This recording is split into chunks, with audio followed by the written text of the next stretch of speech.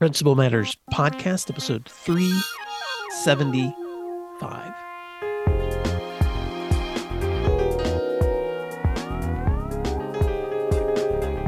Hi, friends. This is Will Parker, host of Principal Matters. Before we jump into this week's episode, which is She Leads, Jen Schwanke interviewing author Rachael George, I want to say just a couple of words.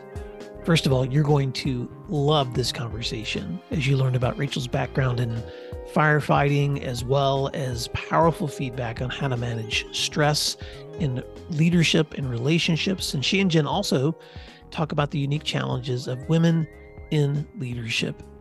Now, this episode will be coming out during the holiday season, so I want to wish you all the best as you celebrate with your family and friends and step into the new year. 2023 has been an unbelievable year for the Principal Matters community. This podcast now boasts more than 1.3 million downloads. This year, 117 leaders participated in virtual Principal Matters Grow Academies, mastermind offerings, and executive coaching. And I've been able to connect with hundreds more through in-person conferences and professional development. If you are interested in growing together through any of our offerings, please reach out at will@williamdparker.com or go to the website at williamdparker.com and click on the services link. Again, a big thank you to Dr. Jen Schwanke for hosting this week's episode. And thank you for doing what matters. And we'll dig right in. Hi, everyone. Hello, Principal Matters listeners. Rachael and I literally just turned on our recording, and so we haven't really said a proper good morning, but it's worth mentioning. Rachael, you might win the prize for the earliest podcast recording. Oh, geez. I'm on the West Coast, so Right. And you're on the other side. Exactly. So when I reached out to Dr. Rachael George and asked her if she might jump on a Principal Matters podcast, we threw some times back and forth, and bright and early, 6 a.m. is when Rachel's recording with us, and she's sipping away at her coffee, which makes me feel a little bit better about it. With wet hair, so all good. Wet hair, right. Well, I remember that radio voice, Dr. George. You and I met maybe 2016, I think. You were working with BAM Radio, which we'll talk about in a moment. So this is kind of a reunion of sorts for us because we've only spoken, audibly over recordings. But this is going to be super fun. So let me introduce you to our listeners, and then I'm going to kind of turn it over to you to tell us who you are. Yeah, sounds great. Okay. So this is such a hook, the opening of Rachael's bio. So let's just go there. From fighting wildland fires with the U.S. Forest Service to putting out fires in the classroom, education was the last place that Rachael thought she'd end up. It wasn't until a hard conversation with a base manager in Grangeville, Idaho, did Rachael realize she needed to put her chainsaw down and make her bigger impact on the world. So I definitely want to know more about that. Rachael is a member of the ASCD Emerging Leaders class of 2015, and she's currently serving as the executive director of elementary programs and pre-K principals in the Oregon Trail School District. Rachael's the past principal of Sandy Grade School, and you spent 7 years there, Rachael, and they moved from being one of the lowest ranked elementary schools in the entire state of Oregon to performing in the top 20% of elementary schools. Sandy Grade has been recognized by the International Center for Leadership and Education as a model school for closing the achievement gap. Prior to that, you were a middle school principal of an outstanding and 2-time level 5 model school recognized by the state of Oregon. And I know your specialization is in curriculum development, in instructional improvement, working with at-risk students, and closing that achievement gap. So you have so many wonderful experiences. And by the way, a book we're going to talk about. So let me turn it over to you, though. Tell me about yourself and your journey. You've got to mention the chainsaw in this answer, though. All right. That's the stipulation. Got to put the word chainsaw. Right. And tie that in for sure. Right. So literally, education was the last place. I think my mom kept trying to drop hints, and I'm like, nope. And it kind of took me a while to find my path. And I ended up, it was interesting. I graduated from a really tiny town. I had 54 in my graduating class. People went to college or they worked in the woods. And I was like, well, I know I'm going to college. But one of my girlfriends was like, hey, do you want to make money? Because I was going to work at a bank over the summer. I'm like, yeah, of course I want to make money for college. She goes, you need to go work in fire. And the disclaimer is I used to do pageants. I did some pageants in high school. So you can just imagine a pageant type person. And then having that conversation, do you want to go work in the woods? And you're like, okay, well, I run, I'm athletic, I've done sports, I'll give it a whirl. I trusted my friend. And I remember like the first couple of weeks, I'm like, where's the trail? And they're like, there is no trail. I'm like, where's the bathroom? So it's just like such a huge learning curve, but it opened my eyes to just an area that I absolutely loved, being outside, like just being physically active in that fresh air. And let's face it, the adrenaline, which you find right in the principalship. But it had roadblocks, it had challenges. I actually had like a permanent job with the federal government, and was going around and having some conversations with some different smoke jumper bases. And the base manager's like, what do your parents do? And I'm like, oh, my mom's a elementary principal, my dad's a city manager. And he's like, what are you doing? And I'm like, I like cutting down trees. I'm really good at it. I like running a chainsaw. And he's like, you need to go back to school, Rachael, back to school and do something with your life. And I'm like, I'm making a difference. I save homes and like natural resources. And he's like, no, you need to go change like the world. Which I was kind of offended because I was like, I don't think this guy's going to hire me. But it worked out. I mean, it did, because I marinated on that topic, and there were some other circumstances and situations where I'm like, I'm going to go back to school. But the interesting piece is that I continued to work in fire for the Forest Service all the way up to my first principalship. So I just quit just a couple days before like I reported to work. And even then I lived at the ranger station in the town that I had relocated to.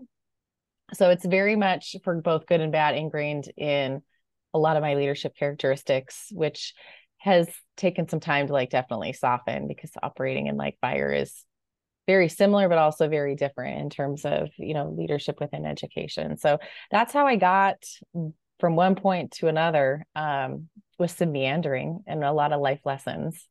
As you were talking, I kept making these symbolic connections. There is no trail. There is no restroom. Mm-hmm. There, you have to use your strength and your fortitude and your mind and figure it out. You have to figure it out. And there is so many parallels to the principalship there. Most definitely. So what are you doing now? Oh yeah, gosh. I'm sorry. It's like other duties as assigned. Right. Like, what are you doing now? Well, it's interesting. So I'm at the district office level now, but I still kind of have my fingers and dabble in the pre-K world, which I absolutely love. But also is like a learning curve, right? As an elementary principal, it's not definitely like kindergarten, just scaled down. I thought that for many years, and I got schooled up by early childhood. So I really wanted to just help be supportive of the amazing leader that was coming in after me, that was my title teacher, just trying to like skinny up what she needed to focus on. And because that's just another ball that she needed to juggle. So I work at the district office with elementary programs. So I cover all the Title III, Title I grants, all that good jazz. And then my favorite part is working alongside all the elementary principals. Absolutely love that. It's almost, I'm not grandma age, but like, I feel like I'm kind of like a grandma, right? Like you get to like swoop in, have fun, like coach, give some advice, like help mentor. And then you're like, catch you later. Right. Call me if you have some issues. Like you're not having to do the parenting. Right. Exactly. Or you're like, I'm not the one that's like getting the phone calls. I'll help you work through the problem, and I'll help you, and I'll do it alongside of you or model it. But like, I'm empowering you. So that's been a really, really neat experience. So I've been doing that for the last, I think, 3 years, and with student services K-12. So that was kind of a 2021 change that like occurred over winter break. You get the text from your superintendent. It's like, can you call me? And it's winter break. And you're like, that's not good. Either I'm fired or I'm promoted.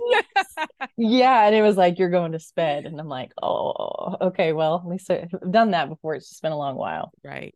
Well, again, there's such an important tie there. You spoke about how you support the principals, you'll mentor them, you'll help them through it, you'll role play it if you need to, but you don't do it for them. And I think that's one of the tricky things for the principalship. I know when I first started, mad parent, I'll call him for you. Difficult student, send him down to me. That's the wrong approach. The right approach is, okay, how can we brainstorm this? What might you say to that parent? Where could we change something with this child? It's not doing it for them. That's not good leadership. Completely. It reminds me of, Todd Whitaker, one of my favorite authors, and his book, Shifting the Monkey, right? And oftentimes, especially for new principals coming in, we're wanting to fix, or maybe that's just part of our personality, even for those that have been in that seat for a while. And after a while, your office is full of those monkeys, but it's how you develop that capacity. And you know what? It's a catch-22, because when you leave, you haven't developed the staff, and some of those systems aren't being able to be sustained. So it's actually like teaching them to fish, that whole, It's so true. And saying to them, you've got it. I believe in you. We're in this together and I'm here, but I talk a lot about the word support, and many times people think that a supportive principal takes those monkeys, right? Whereas I believe support isn't taking the monkeys. It's saying, I have such faith in you. You're going to keep the monkey, but I see the monkey, I hear the monkey, and I'm going to help you with that monkey. So that's now you Very mentioned true. authors. You mentioned Todd Whitaker. You too are an author. And as soon as you published your book, I bought it and I still have it. And it's called She Leads, which I love that title. But tell us what precipitated that book. And you can start with the process of thinking about it, writing it, what impact it has had on you. Like, tell us about She Leads. So this is my second book. I had Principal Navigating the Leadership Learning Curve that I wrote with two wonderful, amazing colleagues that I met through our state association, Courtney Furua and Kate Barker. And through my state association, I also met an incredible leader who's now a superintendent in Oregon, Maya-Lise Tolan. And she and I were visiting with Beth Huff and Shelley Burgess wrote Lead Like a Pirate, which was a game changer for me and my leadership. Almost felt like Bagger Vance getting like my swing back, because I just was kind of in a funk of like burnout, not motivated, not inspired. And we were visiting with her. She was here for our state association doing a keynote, and we're like, we love Lead Lab, but leading as a woman is very different. And she's like, yeah, tell me more. And so we were visiting with her, and we're like, if we had a magic wand, that'd be like a great addition. And so, we were kind of like joking, but kind of like not joking. So then Maya-Lise and I are like, let's try to write a proposal. Let's see if we can do this. So ironically, after a NASSP region meeting in Sacramento, we were visiting, and we're like, let's do this. Let's start sketching it out. So it took a long time. It was kind of right around, I think that was probably the fall of 2019. And so then the shutdown occurred. And so it was in the spring when we finally got that book proposal approved, which we were super excited about. But let me tell you, word counts are not my forte. So like we wrote this book and we were like so excited. And it was real special because we had a large variety of different women leaders from the classroom all the way up to the superintendent level across the nation that contributed for their tips, strategies, and kind of their struggles that they've had to really help women navigate them. And the word count was double what it needed to be. I think it was like 100,000. And we're like, this book's solid. They wrote back, they're like, you need to cut half of it. Right. What? Half? So that took a lot of finagling. Maya-Lise, bless her heart, she was actually taking care of her mom as she was passing away and in hospice with cancer. And she literally like cut up the book with scissors. Like I'm on a Zoom call, she's in Washington, and she's like just snipping away, like, we got to reorganize this. She was so brave. I couldn't have done that. But we're just really, really thankful for all of our contributors for the vignettes, because we definitely acknowledge and realize that like two white women from Oregon 100% does not represent the experiences of women across the nation. And I would say that we just even scratched the surface, because once it was published, there's so many other things. I'm sure, I mean, you've published multiple books, that you're like, I wish I would have included this, like people are great at pointing out blind spots, and we greatly appreciate that. Like sponsorship didn't include that. I've also over the last 2 years, have had a lot of personal and professional growth in a lot of areas. And it's like, I'm rethinking some of the networking pieces. And I'm also thinking rethinking some of the power structures that are unspoken within, because there is a lot, and there is a lot that we maybe just keep our mouth shut and just do to play the game to get ahead. And that's been fascinating. And those have been perspectives that have been provided to me from people outside of education. And I'm like skeptical at first, but then as I ponder, I'm like, that has some legit, points to it. So there might be another one, who knows, but it was a great journey, and just honored for everyone that helped. Well, and I think the thing I admire most about you taking on this project is people don't take on this project, right? We all have our lived experiences. There's moments where we think, wait, would that have been different if I weren't a woman in this seat? But we don't know how to explore that question in our minds. And we know it's there. And I always want to be clear. My interest in female leadership has nothing to do with a comparison or a competition with male leaders. Not at all. It's its own thing. And so I really want to caveat that, because I've had incredible mentors that are men and have really boosted me up. But, when you're in a room of female leaders, or you're reading a book like She Leads, you see yourself, and it validates those moments when you think, huh, I don't like. My favorite story is I was at a basketball game once, and my male colleague, who was a high school principal, I got the what for from a parent. So mad. I don't even remember what it was. And I listened, as we do, listen calmly, said, let's, give me a call. We'll talk about this. And the parent left, and he looked at me, he said, I have never been spoken to that way. It's because this parent feels that he can speak to you that way. And I didn't know how to dissect that. I still don't. But even men will see it is a different journey for a woman. And that's why I appreciate that book so much. And so when you heard from people across the country, what were they saying about being a leader? What were your takeaways? Some of the things that you've changed your own mindset? Yeah, I think one of the big components is that you're not alone. And that's definitely resonated with a lot of women leaders across the US, is that the things that they're experiencing have happened to other women. Maybe something similar, maybe something more intense, maybe something a little lighter that they hadn't thought of. I really hope and appreciate and would expect, like, even if these things haven't happened to you, I think it's always really nice to just be prepared. It's kind of like, like a bomb threat or something crazy that happens, like, let's role play this in your head. So then you have the video. So when it does happen, you know how to respond, or you're not too shocked, right? Like, oh my gosh, I didn't know that this would ever happen. Well, okay, well, that's kind of part of the job, or some of the different pieces. And I think the more you know, the better you do in terms of just being able to navigate it. Like just the story that you shared with me, it's like, oh, interesting. Yeah. So then now knowing that and picturing that, like, that gives me something to connect and experience to if it ever happens. And maybe I'm going to be a little bit more prepared with a word choice or a response to it, perhaps. Or I'm just going to marinate on it and be like, what do I think about this? Exactly. Is that good, bad? How do I approach these conversations? And it helps me become a better leader. And so the book is definitely very conversational, which I love and appreciate. There's some references to different books, and there's definitely a book reading list of books that are incredibly powerful in the back. But it's definitely one that you can sit with a glass of wine or a cup of coffee and just visit with your girlfriends and be like, okay, we got this. I mean, I've talked to probably 3 principals in the last couple of weeks that are like, I don't know if this is the right job for me. Like, I'm having a really hard time. I'm getting pushback on X, Y, and Z, and like, I'm getting pressure from here. And how do I navigate this? Working with a new principal, recently, they're drowning.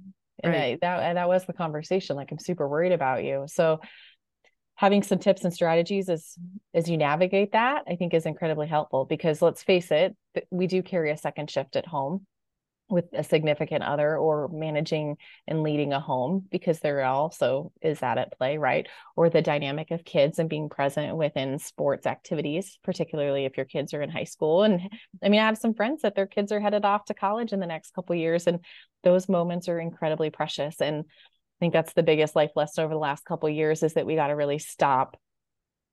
I mean, kids 100% of the time, but we need to stop sacrificing some of our other areas of our life to be I could incredibly not successful. Yeah, I could not agree more. And I think there is a bit of a crisis in leadership for the exact reasons you said. There's a lot of principals saying, wait, is this for me? And I've started to talk about a term I made up, the society's addiction to outrage, right? If something doesn't feel right, I'm going to be mad about it. And so many times the principals are expected to absorb that outrage that really has nothing to do with them. And so your key takeaway that you're not alone, I think that's everything. And I envision, you said this book with a glass of wine or a cup of coffee. I envision this is a book study that women leaders, teachers, principals, central office leaders should do a book study, have a glass of wine, have a laugh, tell each other stories, because that's where the connection is. 100%. And, NAESP did a national book study on She Leads, which that was really, really exciting. I think Nevada's picking up one. Ohio did one last year. California, I think, did one in 2022. So it's definitely a real popular one within districts, within state associations, and even at the national level, or just a bunch of gals picking it up. I know some local districts did that, and we're always happy to hop on and say hi, and just connect with our readers. So that's always an honor. Let's, at the end, we're going to make sure we tell our listeners how to find you too, because I think a lot of districts are finally and justifiably having this conversation with their women. They're not saying, okay, those biddies are in the corner grumping about something. They're saying, wait, what's the experience that these women are having? And they're looking for resources. Mm-hmm. So your book exists, but so do you, which is an important connection there. So we're going to wrap with that. Let's take a moment to thank our sponsors, and then we'll be right back. Support for Principal Matters comes from Aptigee. More than 3,500 school districts have switched to Aptigee since 2016 for one reason. Aptigee powers the identity of your school. We all know that communication is important, but what are you communicating? If it's just information, you're missing an opportunity to build a school brand around your strengths and values. What I love about Aptigee is how they think and talk about communication as a critical component of building your brand that engages your entire school community. With the Thrill Share platform, Aptigee brings everything you need for school marketing and communications together into a single mobile app. Write a story once and send it across your school website and mobile app, Facebook, Twitter, Instagram, text messages, and voice calls. By making it easy to share stories about your strengths, you can control the conversation around your brand. Learn more about Aptigee at aptigee.com and tell them that Principal Matters sent you.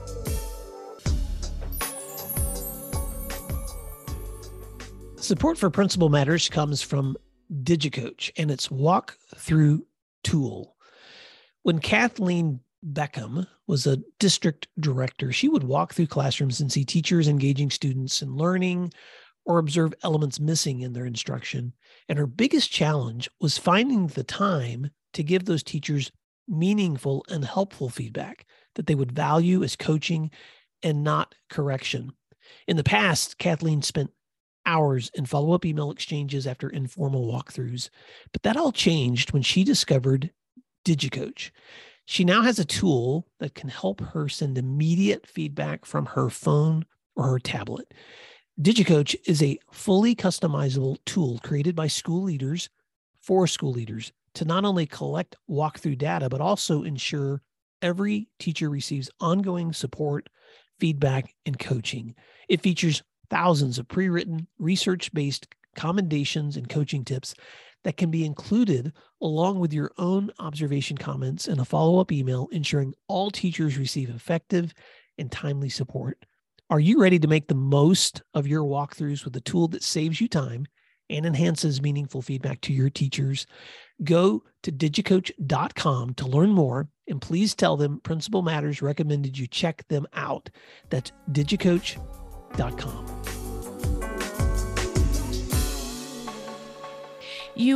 I wanted to ask about some specific challenges you see school principals facing these days. And you kind of mentioned that, this questioning, am I up for this? Do I want to do this? Is this how I want to spend my days?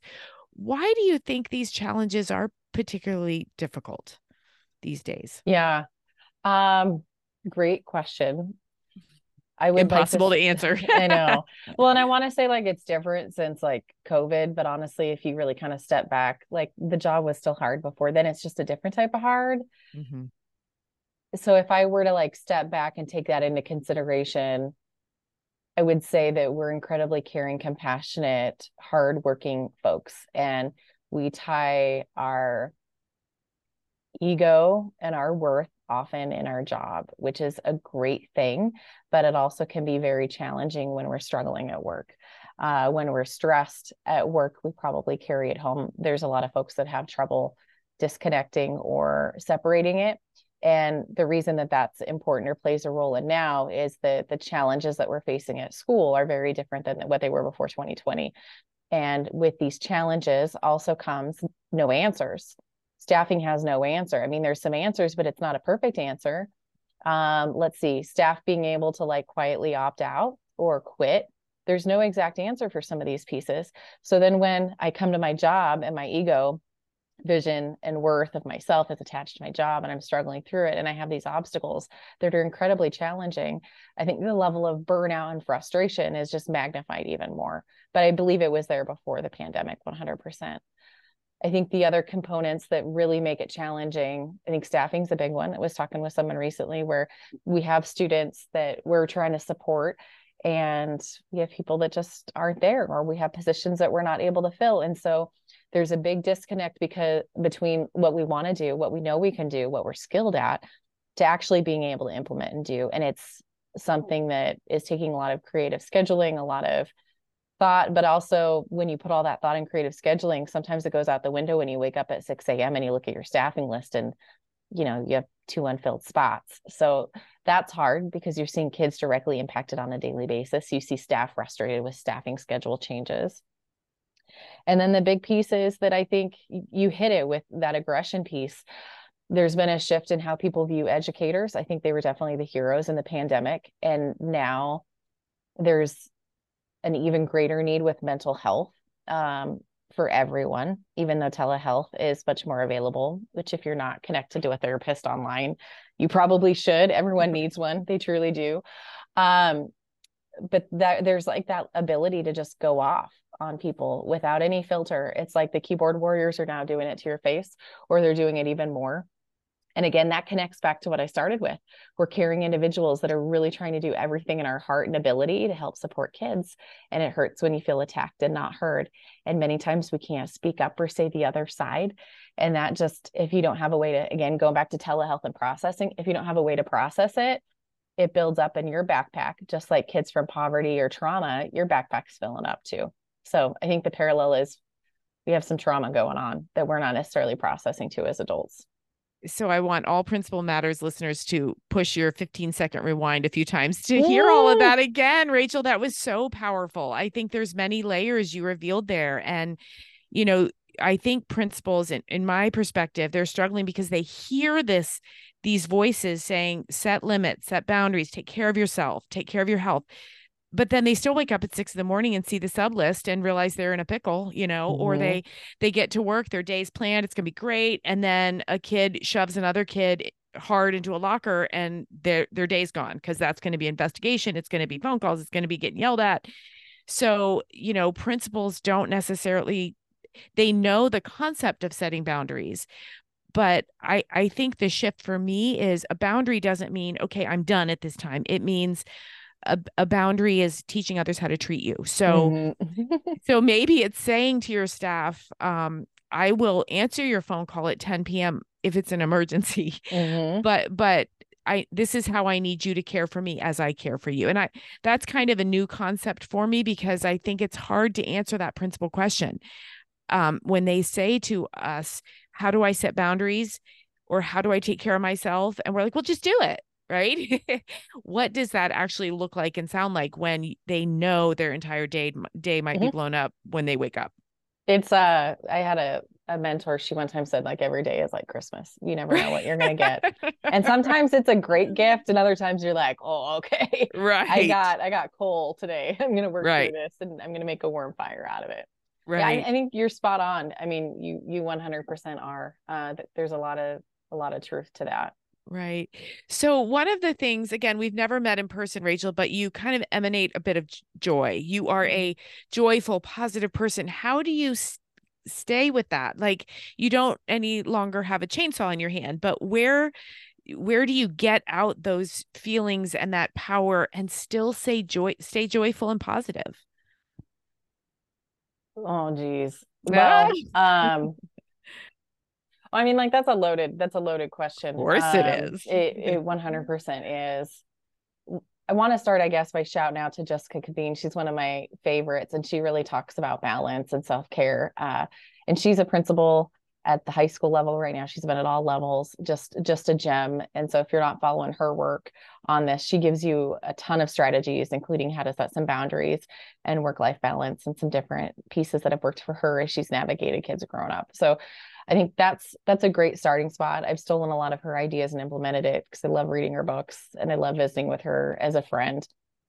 But for me personally, I would say it's a journey. The people that are closest to me know that I went through some really, really big life changes in 2022 when my late husband passed away in June of cancer, and he was a middle school principal. And let me tell you, like, worked all the way up until when he was put in hospice.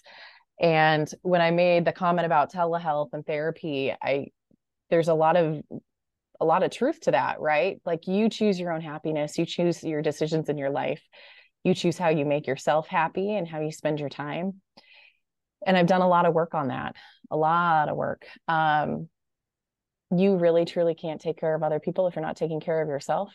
And if you're going through trauma and you still, like, you have two choices, you can like deal with it or not deal with it. And if you're not dealing with it, you're not getting better. And even no action makes you not get better.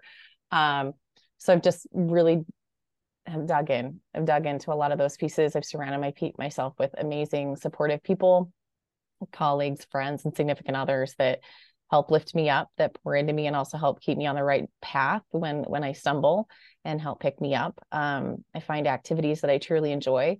I've created space within my calendar to be able to take care of myself, so I'm not jam packing it every moment of the day, making sure that I move, making sure that I do drink a ton of coffee, but also I balance it with a ton of water. But I'm living life. And I think that that's the biggest aha for me over the last couple of years, is I've watched so many principals die or like get really significantly ill from chronic stress, where they're getting like AFib or they're getting cancer because they're not going and getting it checked. And like the list goes on. And maybe I'm just more sensitive to it. But so many people wait until they're retired to finally take their vacation days, or to like go do the vacation they've always wanted. And I'm not doing that anymore. And I won't do that anymore. And so I've been very intentional about living my life to the fullest in all different areas, every area, in fact, to where I don't have any regrets. That if I die in a car accident driving to the ESD today, I'm good. The people that I love know I love them. That's where my time is allocated. I do a good job at work. I make a difference. Like, I spend my time how it is for my values and my importance of, what means a lot to me. So again, listeners, rewind. That was so powerful. And Rachael, I'm going to tell you, I didn't know about your husband. No wonder that was such a deep question. And I'm so sorry. That adds such a layer of complexity for the journey that you've been on. And I imagine when you looked at those choices, deal with the trauma or don't, you had to make a decision. I'm going to deal with it. I'm going to rise up. So knowing he was a middle school principal, and knowing that, here you have to carry on without your partner, and you're still able to find joy. I think there's a lot of learning in that for our listeners. And I'm sure you miss him every day. So I'm so sorry about that. But it's also life. There's so many incredible lessons. So I think that's the piece that, like, live your life, but also know that, like, and he was in a great district, but they're going to, like, the school bell rings, right? And this ties back into, like, even when you're scared about moving on to another job, the school's going to still open. Kids are still going to show up. Right. So when you feel hesitant about moving to a new job or taking time off, or like, really sacrificing your life, know that we're all replaceable. We're all replaceable. And, and that's not meant as like a bad thing. It's just reality. And, I'm a much stronger person, and my values and my actions are much more in alignment, and I'm incredibly thankful for that. Right. And you mentioned, it almost brought tears to my eyes. You said, my people know that I love them.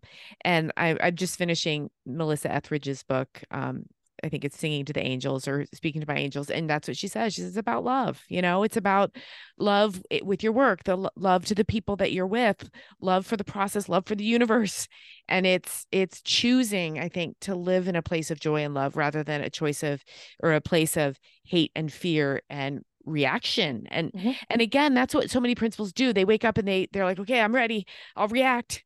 And I think we need to kind of grab that reaction and find any way to make it proaction, any way that we can. Yeah, which made me think of like Dan Heath's Upstream book, which is phenomenal. And we've spent a lot of time talking about that in my district. And I think that that's incredibly powerful. And it also makes me think of the book, The Happiness Advantage, because definitely, like, our brains go and fixate on the negative pieces, and we often spin on it. And many of us our perfectionists are wanting, or perhaps overachievers, right? And so we really fixate on those components. So to be able to really shift and identify the positives, what are we grateful for, and then be able to move forward with those steps, and then also be proactive instead of reactive, is incredibly powerful.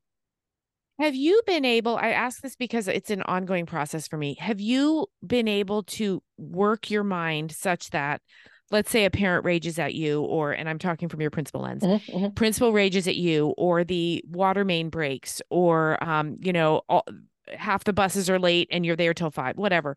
Have you been able to work your mind so that you can shut off that anxiety in the middle of the night? Are you able to put things on a shelf? And I ask because I tell other people to do that, yet it's still a little bit of a struggle for me. So tell me about the mind works, the perfectionism, the anxiety to not fail. How do leaders shut down the things they know are toxic to their success? So there's two parts to that. And this is going to be like free therapy that I'm going to help share out. Telehealth. Right, exactly. Is that those traits and those drives and those wants, even though they're connected back to us in education and our work, they're connected back to something. If you were to spend time talking to a counselor and kind of unpacking those different pieces, you'll be able to trace it somewhere, or with something.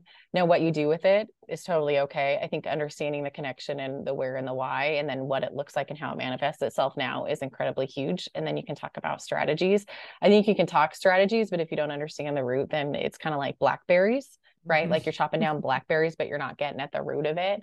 I don't think that it's ever meant to be an excuse, 100% not, and you don't live in the connection, the why, but I think it's powerful to understand that perspective.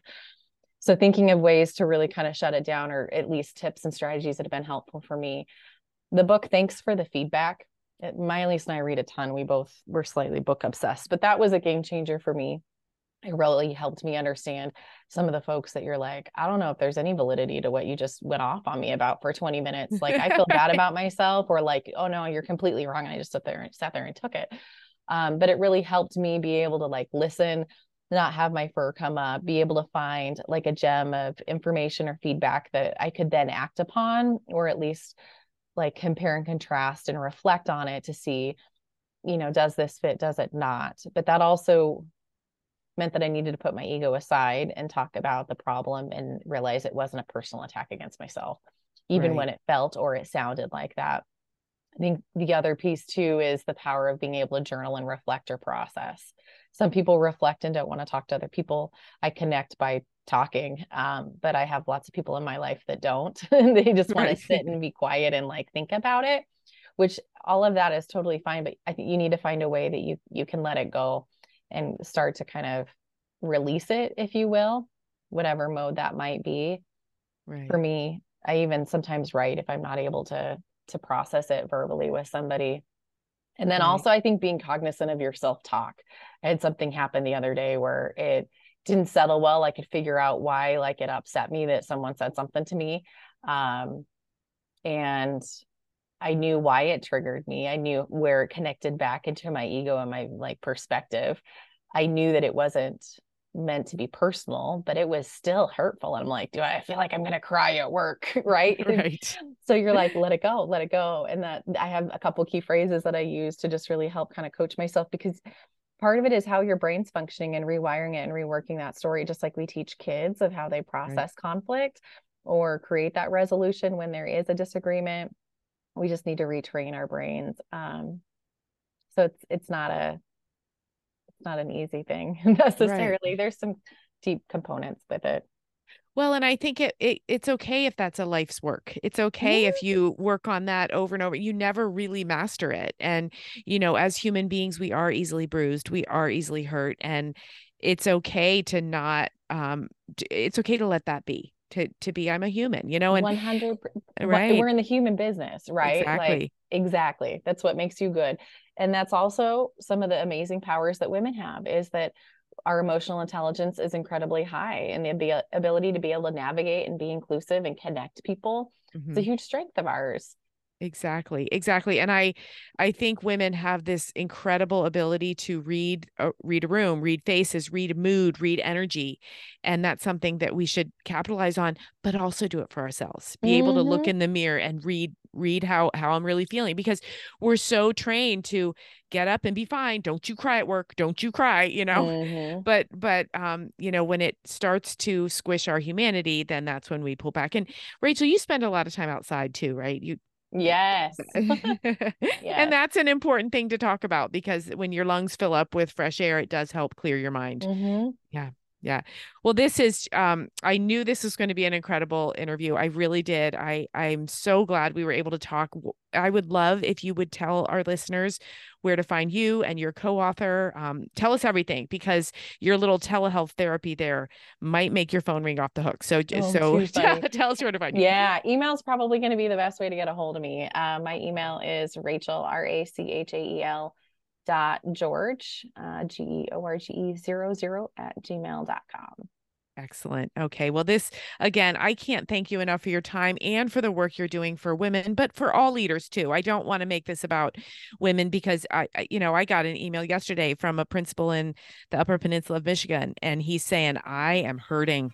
Help me. So it's all of us. And yes. I think what you do, Rachael, is your gift is you bring people together and you inspire with that joy. So thank you for sharing your journey in such an open and honest way. And thank you so much for being part of the Principal Matters podcast today. You're welcome. Thanks for having me on. Thank you. You can find free resources like this one at my website at williamdparker.com.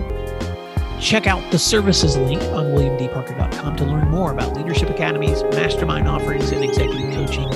If you're planning professional development for the year ahead, or you're looking for keynote presentations from any of my books, please email me at will@williamdparker.com. Thank you for learning together today, and thanks again for doing what matters.